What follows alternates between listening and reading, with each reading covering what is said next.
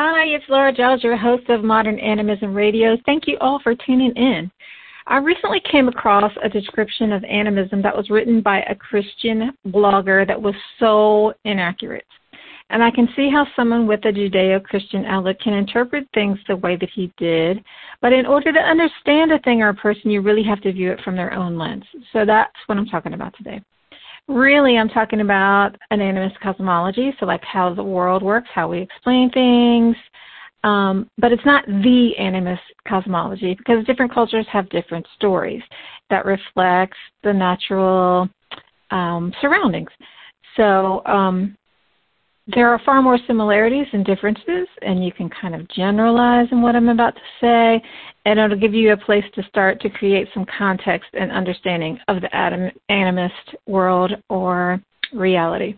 So first, let's acknowledge our oldest ancestors, the elements. I acknowledge the element of earth and thank you for all things physical, our bodies, the beautiful planet where we live, stability, groundedness, sensuality, and all of those earthy qualities that help us to really have a human experience. I acknowledge and give gratitude to the air for our intelligence, breath, ideas, innovation, and giving us the link to the voices of the spirit world. And I ask the air to allow me to communicate well in a way that will help you to hear what is intended for you and so that you can receive it.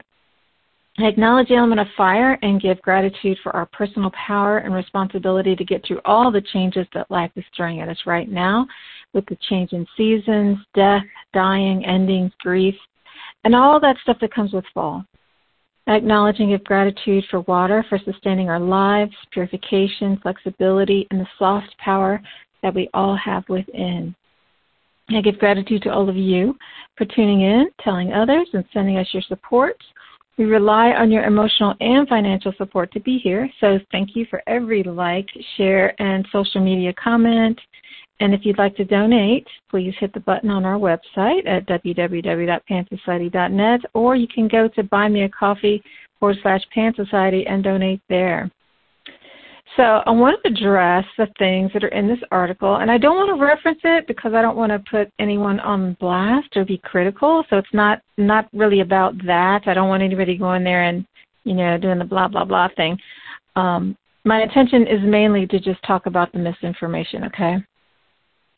So one of the things that the article says is that animism is about putting yourself above others and competing for dominance. I'm not sure how this writer arrived at that conclusion at all, really, because that seems to me to be more of the Western view. When you have these religions that are we're the chosen people and everybody else is outcast, that seems more like dominance, in-group, out-group. My experience of animism from birth really has been about as much love and equality and respect of boundaries and sovereignty. Everybody is different. Everybody has different needs, and by everybody I mean like plants, animals, and people as well. But any kind of creature has different needs and desires, and one is not more worthy than the other. So I don't see any evidence of competing for dominance at all. No idea where that came from. I couldn't even begin to really guess. Another thing he says is man is everything else is on an equal playing field. And what I think this refers to is that in the Judeo-Christian world, God is above and everything else is below. And man is at the top of the totem pole and animals and plants are way below. So there is a hierarchy. And so when the writer says man and everything else is on an equal playing field, he does have that right. And so the difference is here it's we're all the same. We're all brothers and sisters. We all have equal value. And so we are not meant to dominate each other. It's not, I don't have any more right than you have. We just have to learn how to live here and be peaceful together so that nobody wipes out anybody, because that hurts us all. So true, everything is on an equal playing field. There is no hierarchy. Even the gods, in my opinion, don't have dominion over us. They're more powerful, but it's the same way like a lion is more powerful than a mouse, maybe. In some ways, a mouse is more powerful than a lion. It just depends on how you are looking at power. Okay, life is a fearful game of battling, appeasement to secure your own wealth or gain is another one that he says, and the rituals help with this. I think if you're of the mindset, so a lot of modern people these days come to animism, paganism, because it's like a magic, what's that word? It's a movement that's going on, attraction, law of attraction. It's a magic law of attraction slot machine where if you say the right prayers to the right gods and give the right offerings, then you are going to get something magical that happens. That's not how I view it. So it's really not about securing my own wealth or gain. It's really about the rituals are there to live in relationship and to honor things, to remember things like the dead, like the changing of the seasons, to honor the earth, to thank the earth for giving us food, to thank the sun for being the earth's partner and creating that abundance for us, those kinds of things. So it's really not about, we are asking for fertility, we are asking for health sometimes, but it's not battling and appeasement. I'm not really sure. It's the battling makes it sound like, if my gods are going to do better than your gods, or my offering is going to be better than your offering. And I don't see it that way at all. I think it's very personal. It's meaningful. It's a sacrifice. And if I give a very meaningful sacrifice, then that will help to deepen our relationship. That's what creates the meaning is those are symbols. Those are things of value. And if I'm willing to do that, then it shows that I have skin in the game. So it's really not about, let me give you a bottle of whiskey and you're going to give me a win at the casino. It's not that at all. Totally different way of looking at things. It's not, in my opinion, or my experience, a commercial thing. It's an exchange of energy. It's an exchange of support out of love, not out of need or greed, like service. You're my genie in a bottle and you're going to give me stuff. Not that at all. Let's see what else he says. He says witch doctors and shaman are better game players and can help you to do battle in the spirit world. I think that's really I don't even know what what that, I don't know how that he arrived at that. So witch doctors and shaman are people who are very skilled at walking in the other world. So shaman is a term that belongs to the Tonga-speaking people. If you're talking about Peruvian jungle people, and there's lots and lots of tribes there, or Native Americans, or Australian Aboriginal people, or any of the many indigenous extant animist cultures around the world, we don't call them shaman because words have meaning. Shaman is part of their language, and it has a very special, specific meaning. They have their own practices, they have their own gods, their own medicines, their own everything that belongs to that culture, and it makes sense within that culture. So to just use that generically, to me, is disrespectful. Witch doctor, I find, is more of it's probably a derogatory term to begin with, but I think we kind of all have an understanding what that is. I'm more cool with that as a generic term. Maybe I'm ignorant about that as well. But anyway, you know what I'm talking about. And I don't think that they're game players at all. And I don't think that they're servants that we send to do battle. To me, it's a very respectful relationship. And they have the ability to walk in the underworld because there's a doorway. There's liminal space. Liminal space is dangerous. You don't know what's going to happen there. It's without boundaries. It's a place of transformation. And it's not some place that ordinary people are comfortable going because they have respect and they understand that it's dangerous. You can lose your mind there. You might not be able to find your way back. You can encounter things that are bigger than you are. You don't have the tools to cope with it. So it's not like anybody can just go there. And when a witch doctor or spirit walker does that on your behalf, it's a service. They're not necessarily there to do battle. Maybe they are. Maybe they're there to set things right. Maybe they're there to just check things out. But they do it on the surface of the community, though. And it's not really game playing. It's serious business. You don't just go into it's like going to war. You know, would you just go to war for fun? Would you call that if you're a good general or a good soldier, would you say you're a good game player? I don't think so. It takes the respect out of it. So it's just different worldview, totally different worldview. Now, another thing that this author talks about is that animists worship our ancestors. And I don't know if worship is a translation error or a misunderstanding.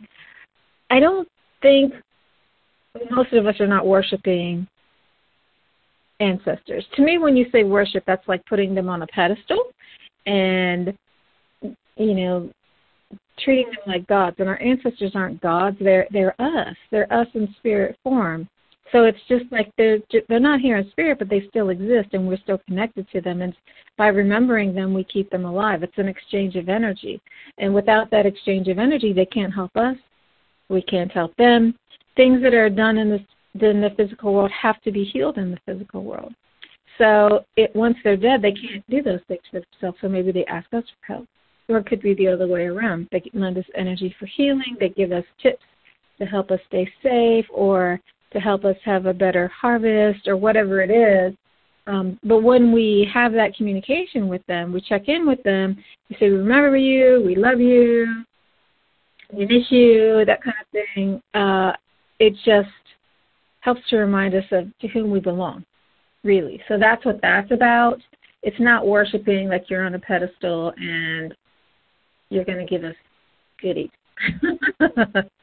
The same token with we worship nature. So we may have rituals. I love rituals in nature.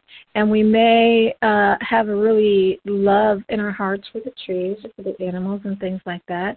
But it's not a worship like you're on a pedestal, you're better than us, and you're going to give us goodies. It's a respect and an awareness that you're conscious, you're alive, you contribute wonderful things to this earth, to my being, to the planet. And it's really a respect of nature versus a worship of nature. Now, you might say that like a goddess of nature, Gaia, or something like that, you may worship that in the form of a god or a goddess. I think that's different. Maybe it's not different. I don't know. Yeah, I think that's a personal thing, though, versus a thing that all animists do. Another thing, so the author did not say this, but it they mentioned Satan. And I've heard this from other people, too, so I'm going to throw this in there. And that's the idea that we worship Satan. Again, there's that worshiping thing. Because we're on an equal playing ground with everything else, I don't see us doing lots of worshiping. Communing with, respecting, honoring, yes, but not worshiping. And I think Satan is a Judeo-Christian concept. I don't think most of us engage in the idea of Satan.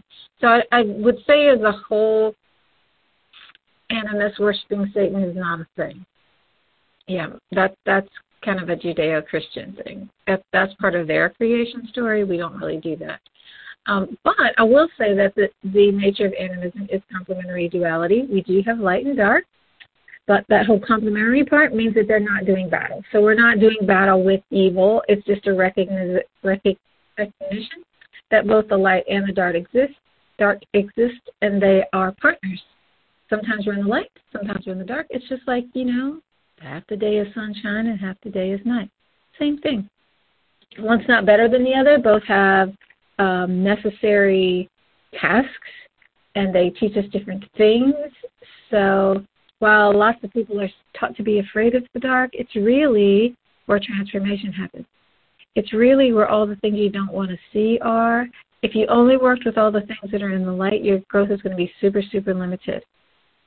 And you're going to be unbalanced because you're going to be more in the masculine world than in the feminine. And feminine ways of knowing are important too. So this is not to say that there are not naughty impish spirits out there, but there's naughty impish people. And animals sometimes have a reputation for that because everything has its own nature. You know, like Otter is our mascot. Otters are cute, they're super playful, and they're naughty. So I think we need to celebrate that energy, that little naughtiness, respect it for sure. But it's not bad. It's just that's how some things are. Some things, you know, like the fool archetype. The fool is there to shake stuff up, to keep things funny, to keep it moving. And that's kind of what the dark does too. Sometimes the lessons that we need are not happy and friendly and easy. So that's what the darkness is for. It's not often pleasant. It's usually not pleasant. Or sometimes it's titillating, you know, but it's part of wholeness. So I think if you can embrace that, I know that's a hard concept to wrap your head around if you're used to antagonistic duality where there's good and evil, light and dark. Just like, don't bring that negativity over here to me. Sometimes negativity has purpose. I don't like it either. It's really uncomfortable. But sometimes it does have a purpose. Everything has a purpose in nature. It's just, is it the right time and the right place and the right quantity for that energy right now? That's all. So another thing that this author talks about is that we worship many gods. And I think a lot of people think that about animals. But really, maybe God has nothing to do with it. Maybe there are no gods. Or maybe there are tons of gods. Maybe there's a pantheon of gods. That's really not a huge part of animism. Really the main ideas in animism is about everything is animate, everything's conscious, everything is alive and connected versus the God piece. I have not seen animists get in an uproar over that the way that monotheist does. Because if you're a monotheist, you know, you got your one true God, and that God is supreme, and then it is a combat. It's combats that your gods are the best gods. We don't care. If you like your God, cool. If you don't have a God, cool. If you have tons of gods, that's okay too. It doesn't really matter to us. The article also spoke to the idea that we're superstitious and primitive. They point to things like elves, the Nuklave, the Thin Man, the mystical beasts, gods, tricksters, things like that to show that we are simple. I agree with the idea that we're simple. I think simple is easy, and the easiest answer is generally the best one. I don't have a problem with that. But the other thing that this belief in mythical beasts and tricksters and all of that does is it taps into the feminine ways of knowing. It taps into and acknowledges the things that we don't see. It allows for intuition and feminine